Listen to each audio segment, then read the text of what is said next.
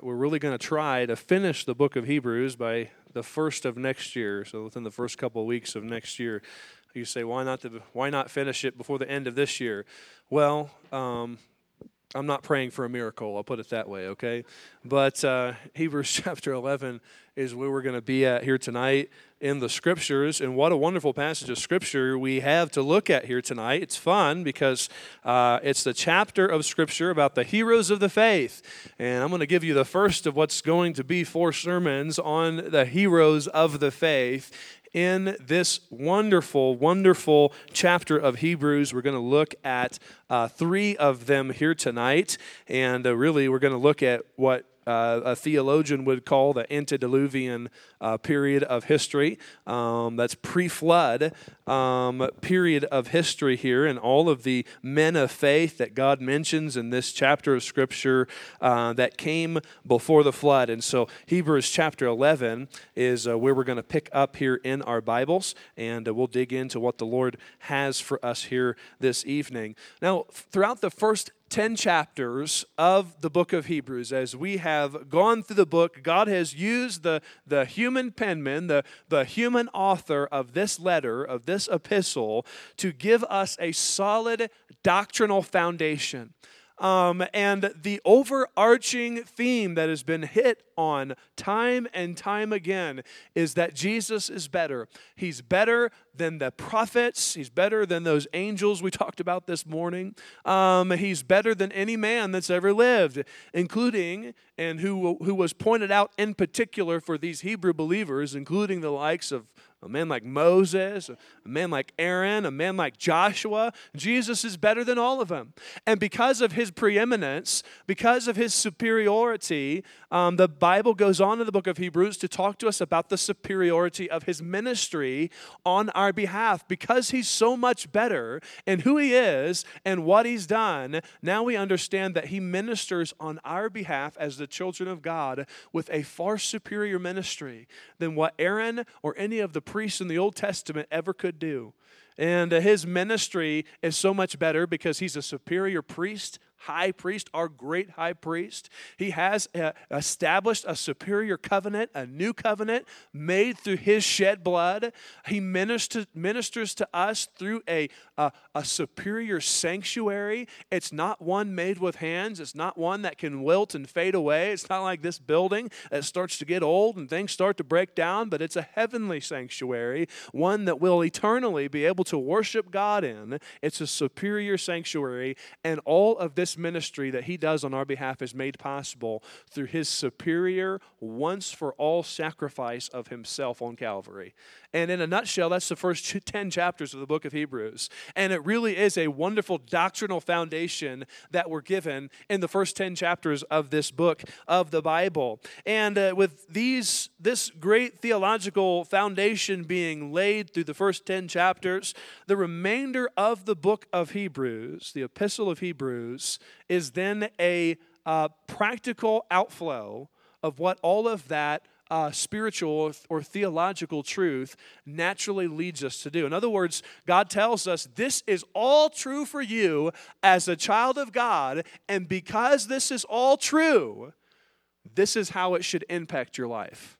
This is how it should change how you live every single day of your life. And that's what brings us to Hebrews chapter 11, because it naturally follows that if Jesus Christ has died once for all for our sins, and if we are forever and fully forgiven of our sins, and if Jesus has given us access to God through his shed blood to be able to come before the throne of God boldly to obtain grace and to obtain mercy and find grace to help in time of need, if all of these things we've already discovered in the book of Hebrews are true, then the key component to taking advantage of these things is something called faith. And that's why an entire chapter is dedicated to the study of faith. and how essential it really is for us as the people of God to be able to understand this concept of faith. Now, we've already began in the book of Hebrews here in chapter 11 studying what faith is. The first 3 verses of Hebrews really outlines that for us. We already discovered from these first 3 verses of Hebrews 11 that faith is my conviction, faith is my confidence. It's the Bible says in the beginning of the chapter, faith is the substance of things hoped for. Faith is my confidence. It's the evidence of things not seen. It is my conviction. It's evidence for things I can't see or necessarily explain in tangible terms. We learned also that faith is my confirmation, for by it, verse 2 says, the elders obtained a good report. By the exercise of faith, these elders, these people we're going to talk about, these people who walked by faith in years gone by, it was the confirmation of the faith that they employed. In other words, they lived by faith, and when people saw God come through for them, it was evidence of the validity of their faith. All right, so it was their confirmation. Faith is our confirmation.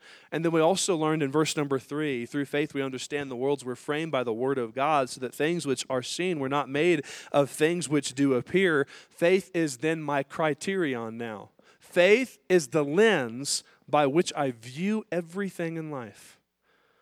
Or it's supposed to be. It's supposed to evaluate every decision I make is supposed to be a decision made by my faith in the Lord.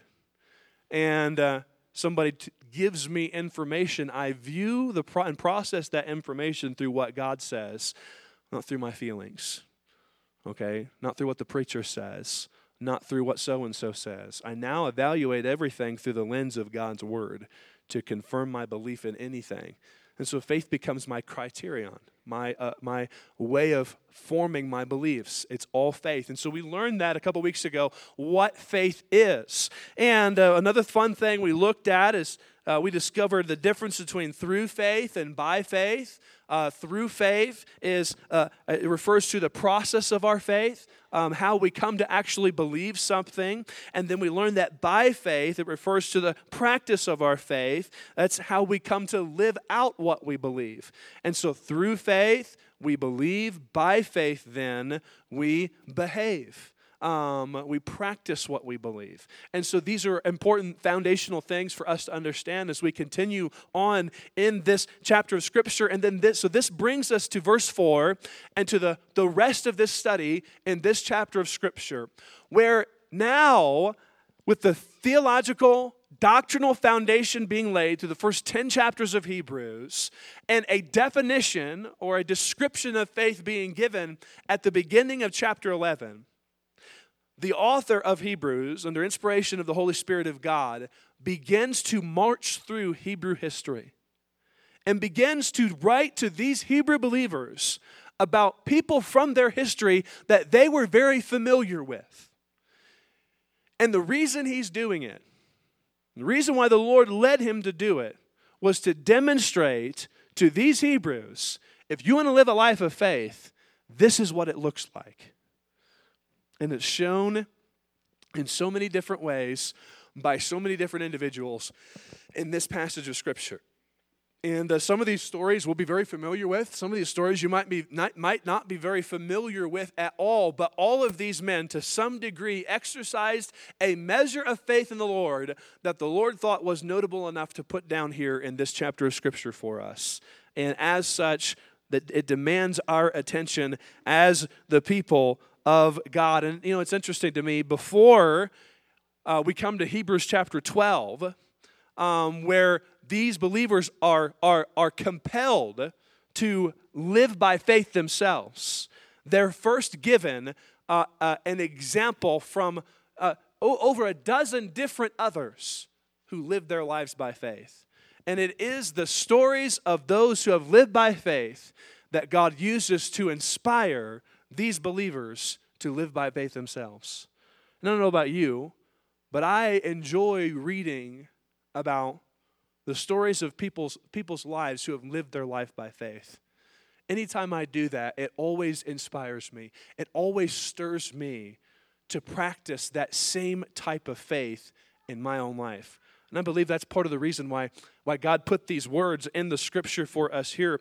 Wiersbe, he said this, the best way to grow in faith is to walk with the faithful. You've probably heard this verse in the book of Proverbs. It says, he that walketh with wise men shall be what?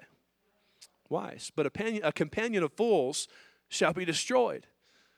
Who are you walking with? And I believe that God wants us to take a little walk with some of these men who have lived by faith. You understand, we can walk with wise men, not just physically, but historically. We can walk through history with those who have exercised faith and learned from their lives still to this day. And so we're going to do that here in the scripture. And of late, you guys know I've gotten into hunting, all right? And I got to blame your husband for all of it, okay? Now, a lot of you are hunters. A lot of you say, come hunting with me sometime. And we've done some of that. But Andy's the first one that actually kept on top of me and kept asking me and finally got me to go. And to be honest with you, the first time I went out with him, I was like, I don't even want to do this. I'm just going to spend time with this guy and because he's my friend. And then I actually get out there and listen, the man has got me into turkey hunting now, all right? I'm teaching the book of Genesis, all right? Genesis 1:26 tells us that we have dominion over the fowl of the air, okay? So I got that one covered. And it says we have dominion over the fish of the sea. So he took me fishing this summer, and now I got hooked on fishing. I was hooked on fishing a lot of this summer, okay? So I've taken my dominion over the fish of the sea, okay? And now the last one is the cattle of the field. And so there we go. We got the antelope, and I'm just trying to do my God-given duty to have dominion over the earth. But I've gotten into hunting a little bit here, and far from being good at it, and I don't know that I ever will be, but I enjoy it. And I wanted to learn a little bit about it. And so I didn't ask my daughter to take me out hunting.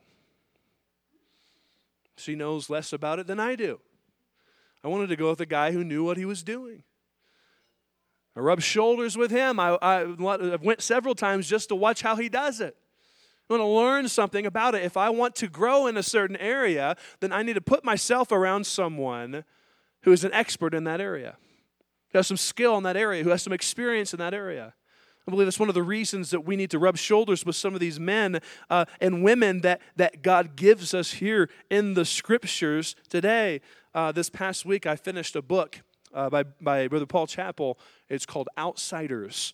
And it's just 15 short stories about different men of faith. Some of them were from the early Christian period. Some of them were from the Reformation period. Some of them were from some more recent history, like Charles Spurgeon and some of these others.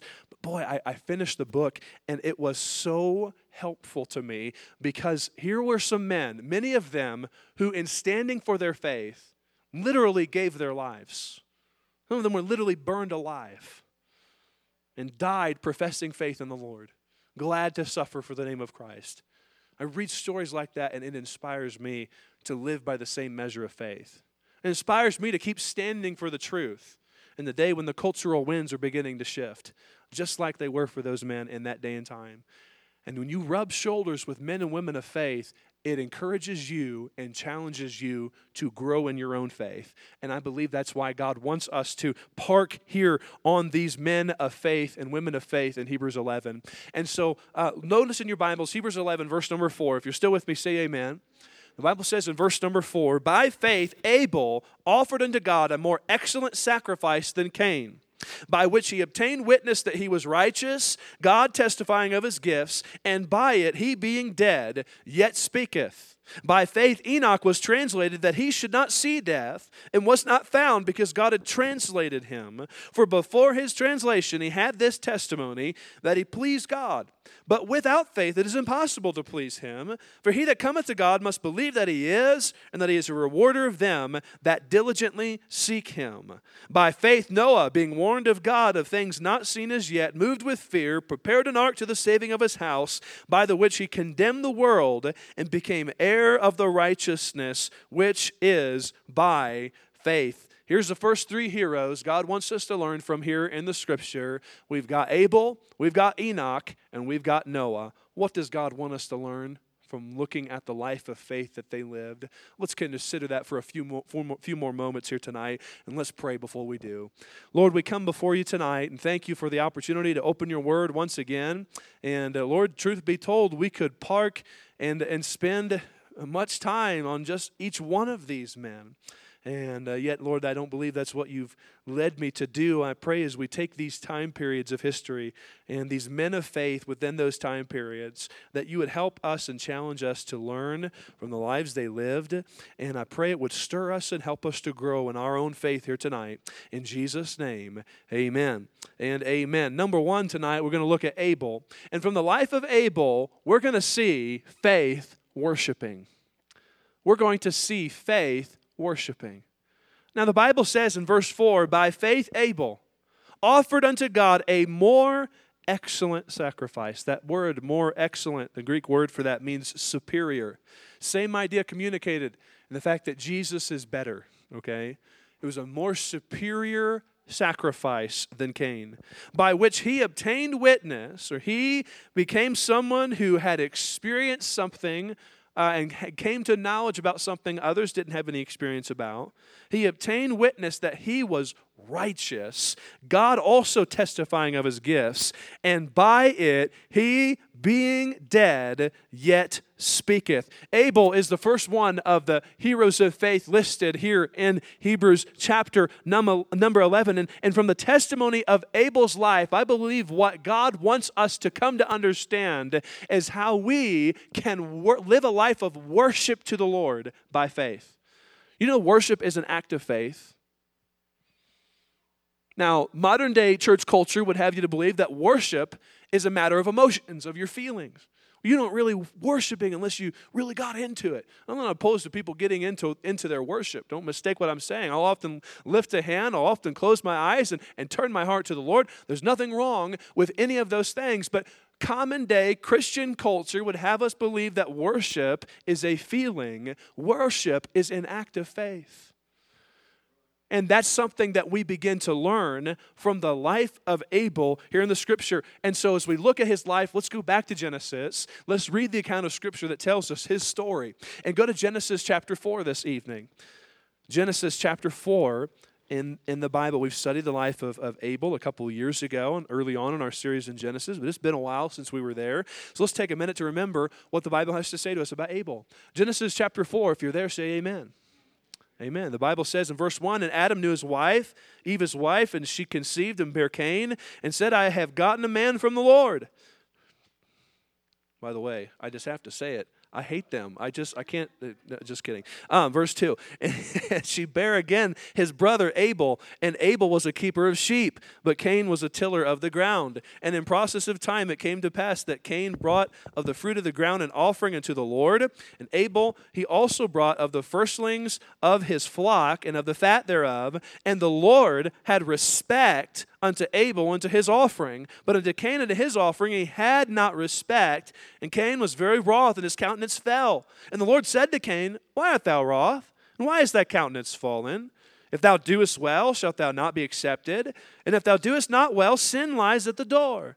And unto thee shall be his desire, and thou shalt rule over him. And Cain talked with Abel his brother, and it came to pass when they were in the field that Cain rose up against Abel his brother and slew him.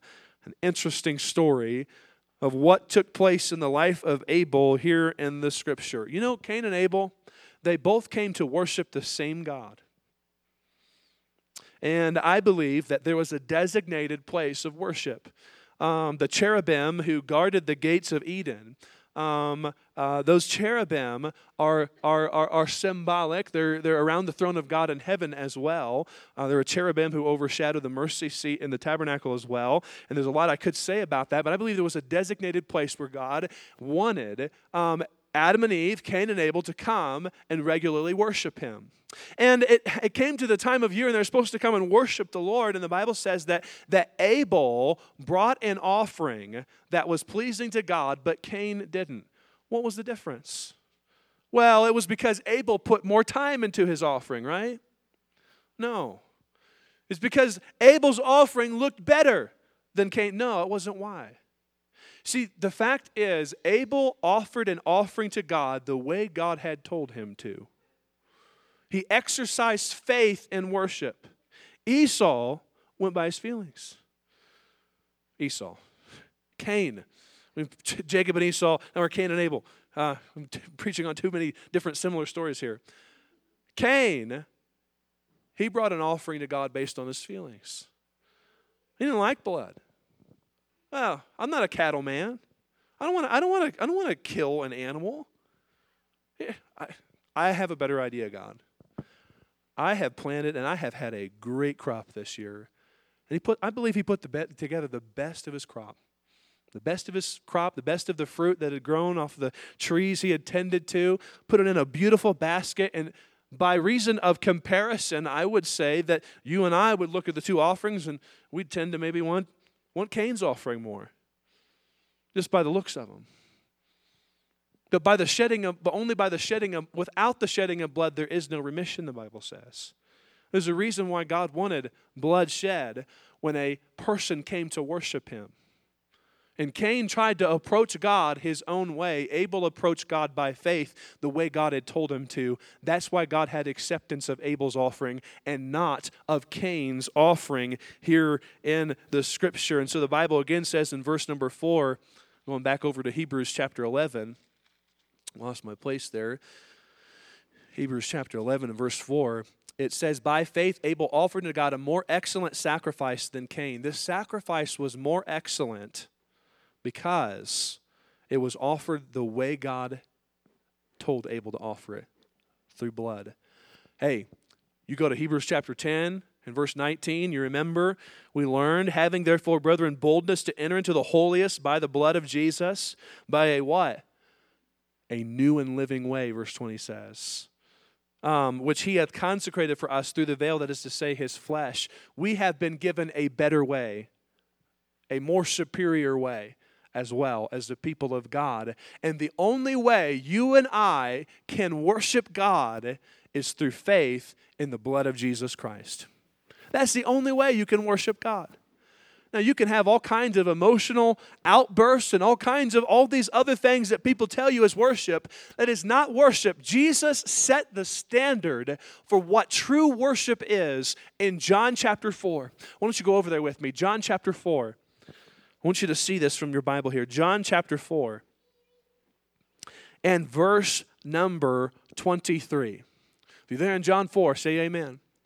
All right, two of you. I will give you the rest of you a chance to get there. John chapter 4, all right. And the Bible says in John 4 and verse number 23, he goes in the middle of the verse and he says, the time's going to come when true worshipers shall worship the Father in spirit and in what? Truth. For the Father seeks such to worship him.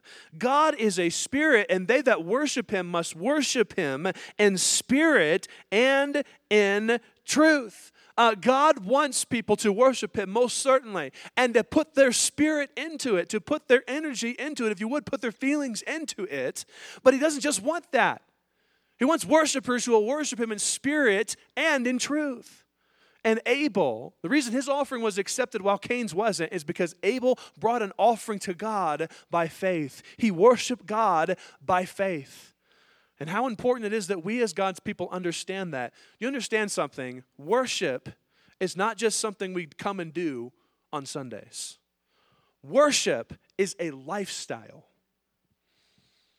It's a lifestyle. It's a type of life we live. You are either living for the glory of God or you are not.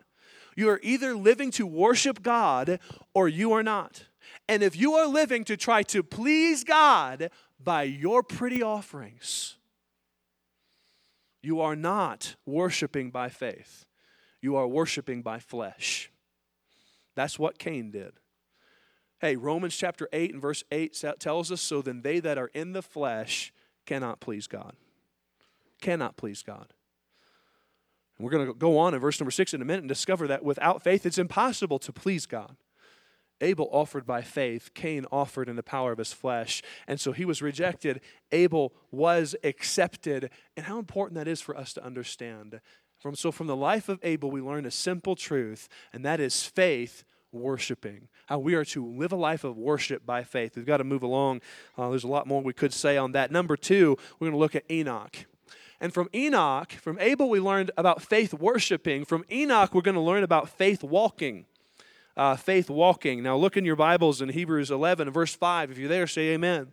Verse 5, the Bible says, by faith Enoch was translated that he should not see death, and was not found because God had translated him. For before his translation he had this testimony, what? That he pleased God. All right, Abel offered a more acceptable, a superior sacrifice, and he was accepted by God. All right. Enoch lived a life that was pleasing to God. There's a common thread that runs through all of these things. The reason they were accepted by God, the reason they were declared righteous, they obtained witness of God that they were men of faith, was not because they were great men in and of themselves. It was because they had placed their faith in the Lord. And that is what made them stand out. As opposed to all the other people around them in their generation who didn't put their faith in the Lord. That's what made them accepted, pleasing before God. And so Enoch is another man here in the Scripture who God wants us to learn about something about faith here. And go back to Genesis chapter 5. We've got to move along quickly here. Genesis chapter 5. And we have read before about the life of Enoch. Let me read you a couple of verses here in Genesis chapter 5 and verse number 21. The Bible says, and Enoch lived 65 years and begot Methuselah. And Enoch walked with God after he begot Methuselah 300 years and begat sons and daughters. And all the days of Enoch were 365 years. And Enoch walked with God, and he was not, for God took him. Enoch was the first believer to be raptured. By the way, I believe there's coming a day when a lot more of us are going to get raptured. I believe this was a type, and the Lord was teaching us about a day that's coming before the great judgment. The judgment that happened in Enoch's day was by water. The judgment by fire is coming in our day, and we, the church, will not be here for that great tribulation. Praise God for that. But Enoch, because of his faith in the Lord, he's declared righteous, and so much so that Enoch had such a close walk with God that for some reason God made the choice to rapture him, to translate him, to take him out of this world. Now here's an interesting thing about Enoch. Go over to the second to last book of the Bible, Jude. There's only one chapter, but Jude chapter 1. Jude. Go over to Jude, and let's look at verse number 14. You're still with me tonight, say amen. Y'all look tired. Y'all get your nap this afternoon? All right. I turned the AC on. It's not working now.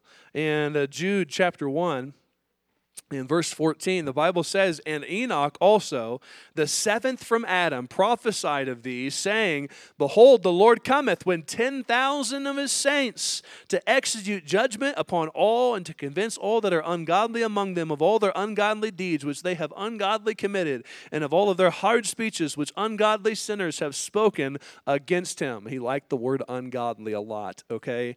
But Enoch is really the only other thing in the Bible we hear about Enoch. Enoch was not just a man who walked with God. He was a man who really testified for the Lord. He was a prophet in his day and time.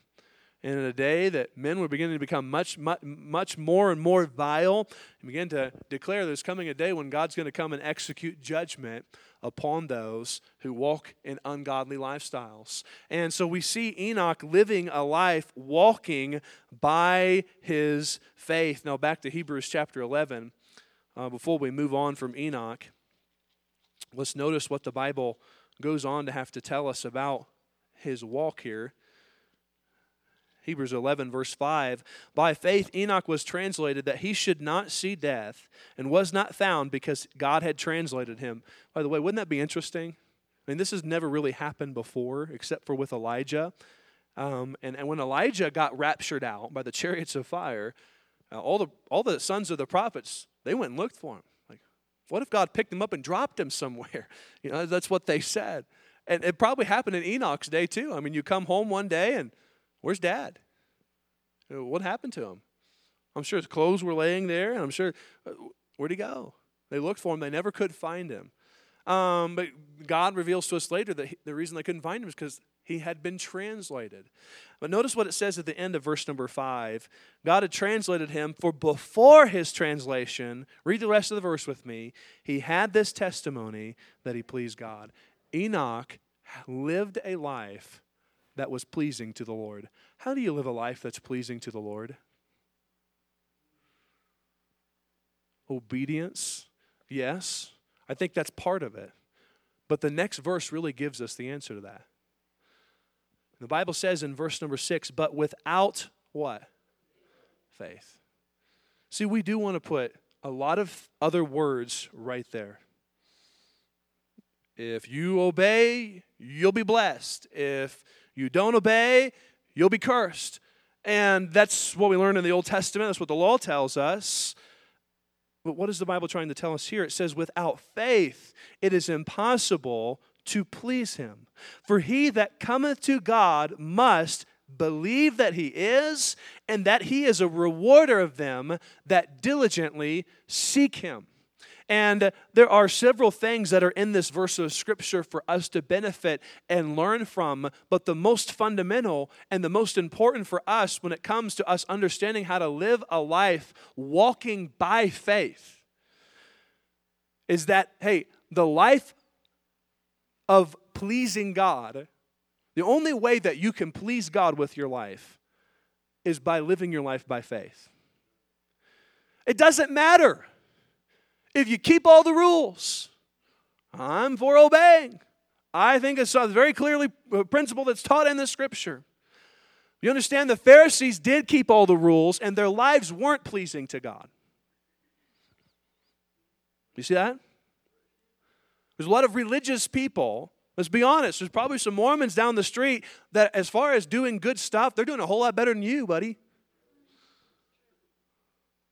So if obedience is how we please God, then, well, the barometer for how pleasing I am to the Lord is my obedience. No, that is not. Now, a person who lives by faith will obey.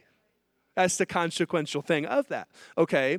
But it is not obedience that is pleasing to God. It is faith that is pleasing to God. What is faith? Faith is taking God at his word. Faith is a confidence. It is a conviction in our hearts that guides every choice that we make in life.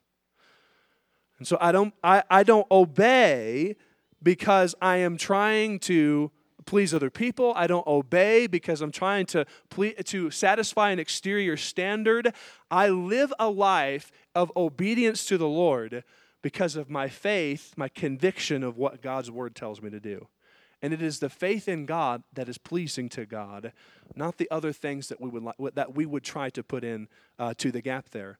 And so the Bible says again there in verse 6 that without faith it's impossible to please God. For he that comes to God, there's two things it says here, must believe that he is, and that he is a rewarder of them that diligently seek him. Hey, there's really a description here of what true faith looks like in those words.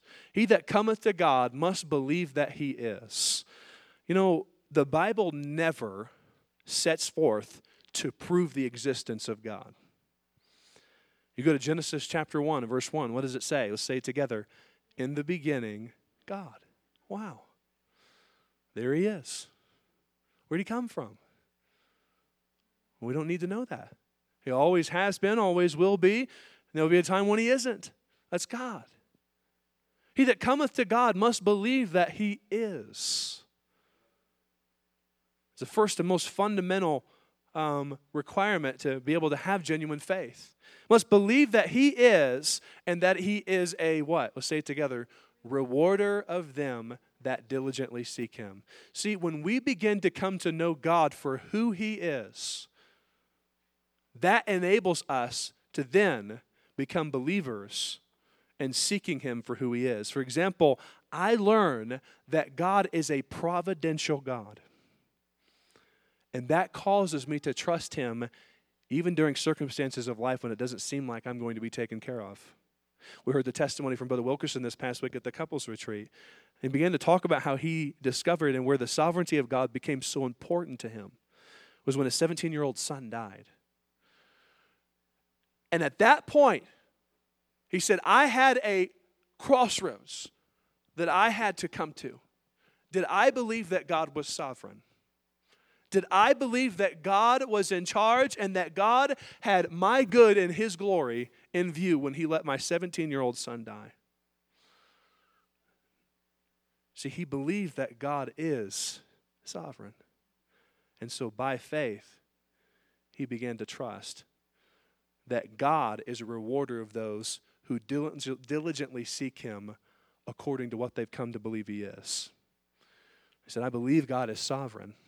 And so that leads me to be able to be at peace with the fact, even though I may not ever understand it as a human being on this side of eternity, that God took my son away from me at 17 years old. That's living by faith. Believing God is, you fill in the blank, and then seeking God according to who He is. That He's a rewarder of those who diligently seek Him. Enoch did that. He was a man who walked by faith. Now, I don't know all of the areas that Enoch came to discover who God is and took God at His word, but it just came a point when God said, Enoch, I think you're a better use to me up here with me than you are down there. Why don't you come up and be with me? What a wonderful experience that must have been.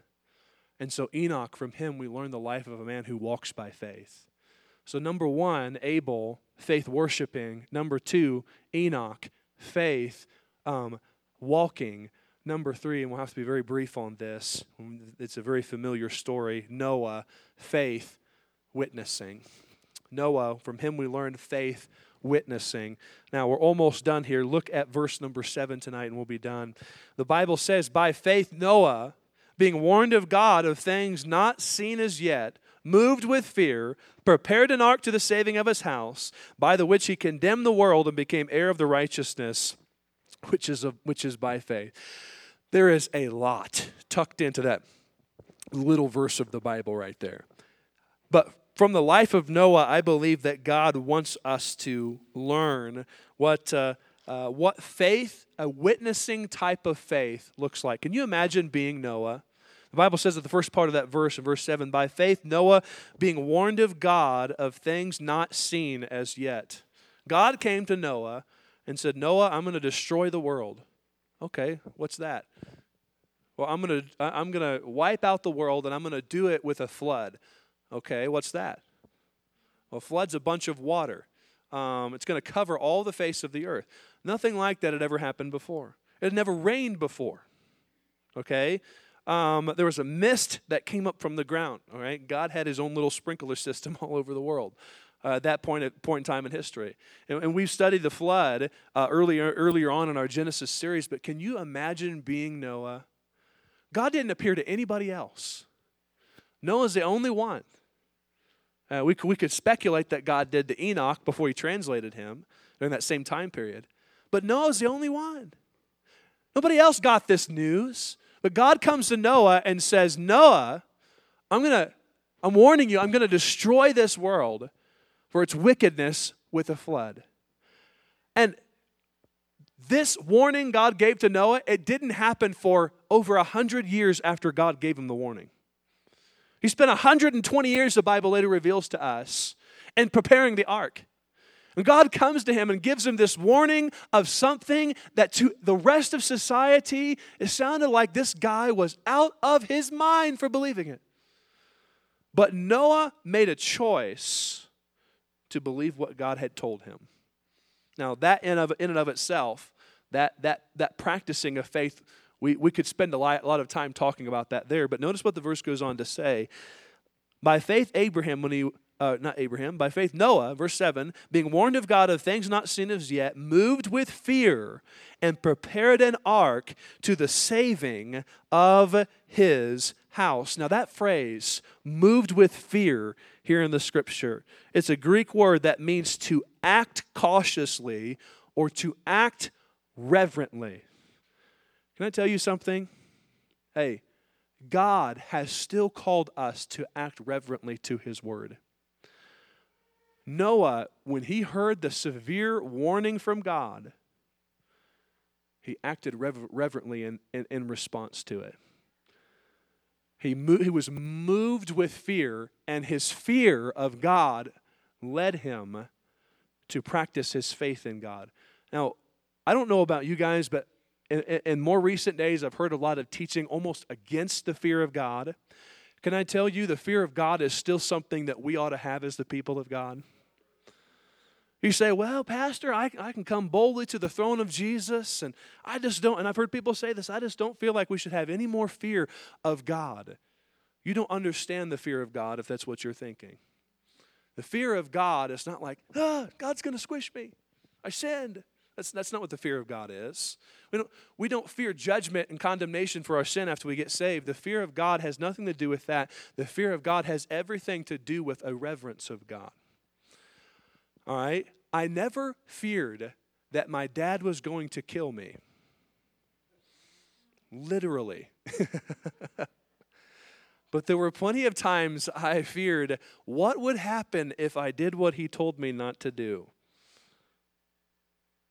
There is a difference, you understand. We do have a God that disciplines his kids. We learn this later in the book of Hebrews. And we ought to live with a holy reverence of God. We're not like him. His opinion is higher than ours. His ways are greater than ours. And we need to respect his word. And when Noah heard this warning from God, Noah said, hey, we got to get ready. The end is coming. And he moved with faith here, but that's not where it ends. Look at the end of verse 7. It says he moved with fear. He prepared an ark to the saving of his house. By the way, his life of faith didn't save anybody else but his family. And his life was very successful. If the only people I ever got to lead to the Lord through practicing my faith were those 4 girls, that'd be enough. It'd be worth it. It'd be worth it.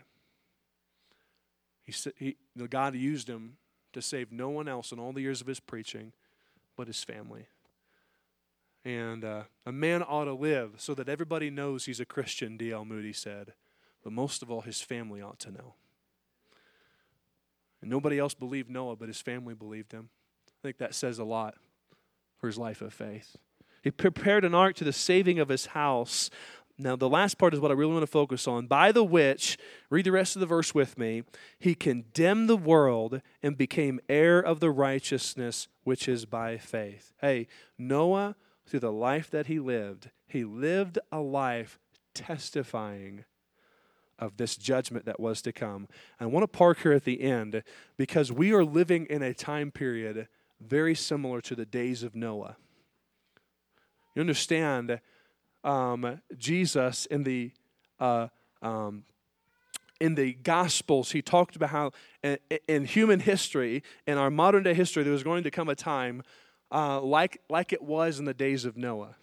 And later on in the book of 2 Peter, Peter started talking about how there's going to come a day when people are just going to be frivolous about God and stop having this fear of God and start saying things like, well, people have been saying that Jesus was going to come back, that the end of the world is going to come for years, and where are the signs of his coming? Nothing's ever happened. And I'm paraphrasing, but Peter talked about how a day like that was going to come. I believe we're living in that day today. I believe we're living in a day a lot like Noah lived in. And Noah, while he built this ark, he was also preaching the gospel.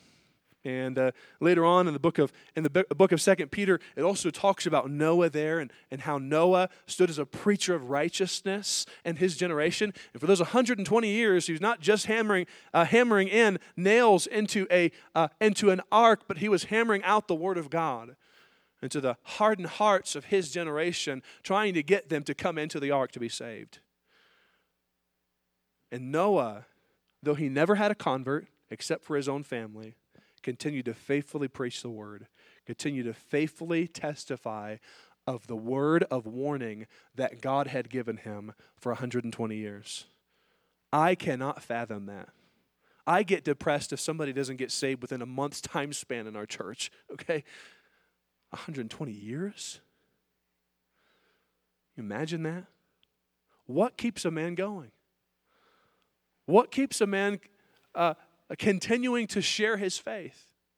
continuing to share this word of warning when no one's responding to it. I would say to you, it is a matter of faith. Noah believed God's word. And as he came through faith in God's word to believe that a day of judgment was coming, that an ark needed to be built, and that anybody who'd go inside of it would be saved, he began to live by faith. And he preached, and he worked, and he prepared for that day of judgment. And that day of judgment came, didn't it? And rain began to fall. The fountains of the earth were broken up. And before all that, God brought Noah and his family inside that ark, and God himself closed the door. And Noah and his family were saved. And the day of God's judgment on this earth is coming. And I believe it's coming soon. With the things that we see happening, I don't have time to do it tonight, but there have been things that have happened recently in this world. The recent peace treaty that we saw happen under the leadership of our president being one of them, the embassy being moved to Jerusalem. These are things that have to happen before the end times come. And these are all reminders of the fact that the end is coming. I'm not going to set a date. I don't know that. God knows it. But what I do know is our time is limited before the Lord Jesus comes again. And this world is going to face judgment for its rejection of the Lord Jesus Christ, its defiance against the truth of God's word. And as Noah lived a life by faith, witnessing, declaring the word in an unpopular season when no one listened, when no one responded, as he continued faithfully working at what God had given him to do, building that ark, may we as the people of God continue to do the work that God has given us in the ministry and continue to preach the word that God has given us to declare in such a time like this. That is something that we learn from the faith of a man like Noah. So number one, from Abel, we see faith worshiping. Faith, to worship the Lord is not a matter solely of your feeling. To worship the Lord truly, it needs to be a practice of your faith. And how much we need to understand that. For number two, from Enoch, we see faith walking. Putting that faith, he that believes that God is, will then also put it into practice by coming to him as a rewarder of those who diligently seek him as such. And I don't know what you're going through, what area of your life you might be struggling with implementing faith in. But I'm going to tell you something. You're struggling with provision. Do you believe God is a providential God? If you believe he is, truly by faith, then you need to come to him as the rewarder of those who diligently seek him. In other words, I believe God's going to take care of me. You fill in the blank for whatever it is. But if you're living your life scheming like Jacob, we learned this morning, that's not pleasing to God, trying to live in your flesh. The only way you can live a life pleasing to God is living a life by faith, trusting him. How important that is. So from Enoch, we learn about faith walking, and then the final thing we learn tonight is from Noah, we learn about faith witnessing.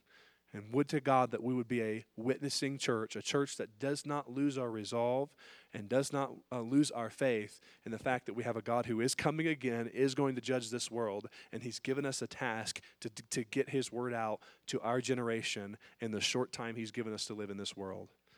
So are you living a life by faith? As we rub shoulders with these men and women of faith in Hebrews 11, God wants to challenge us to practice that same type of faith in the life we're living today.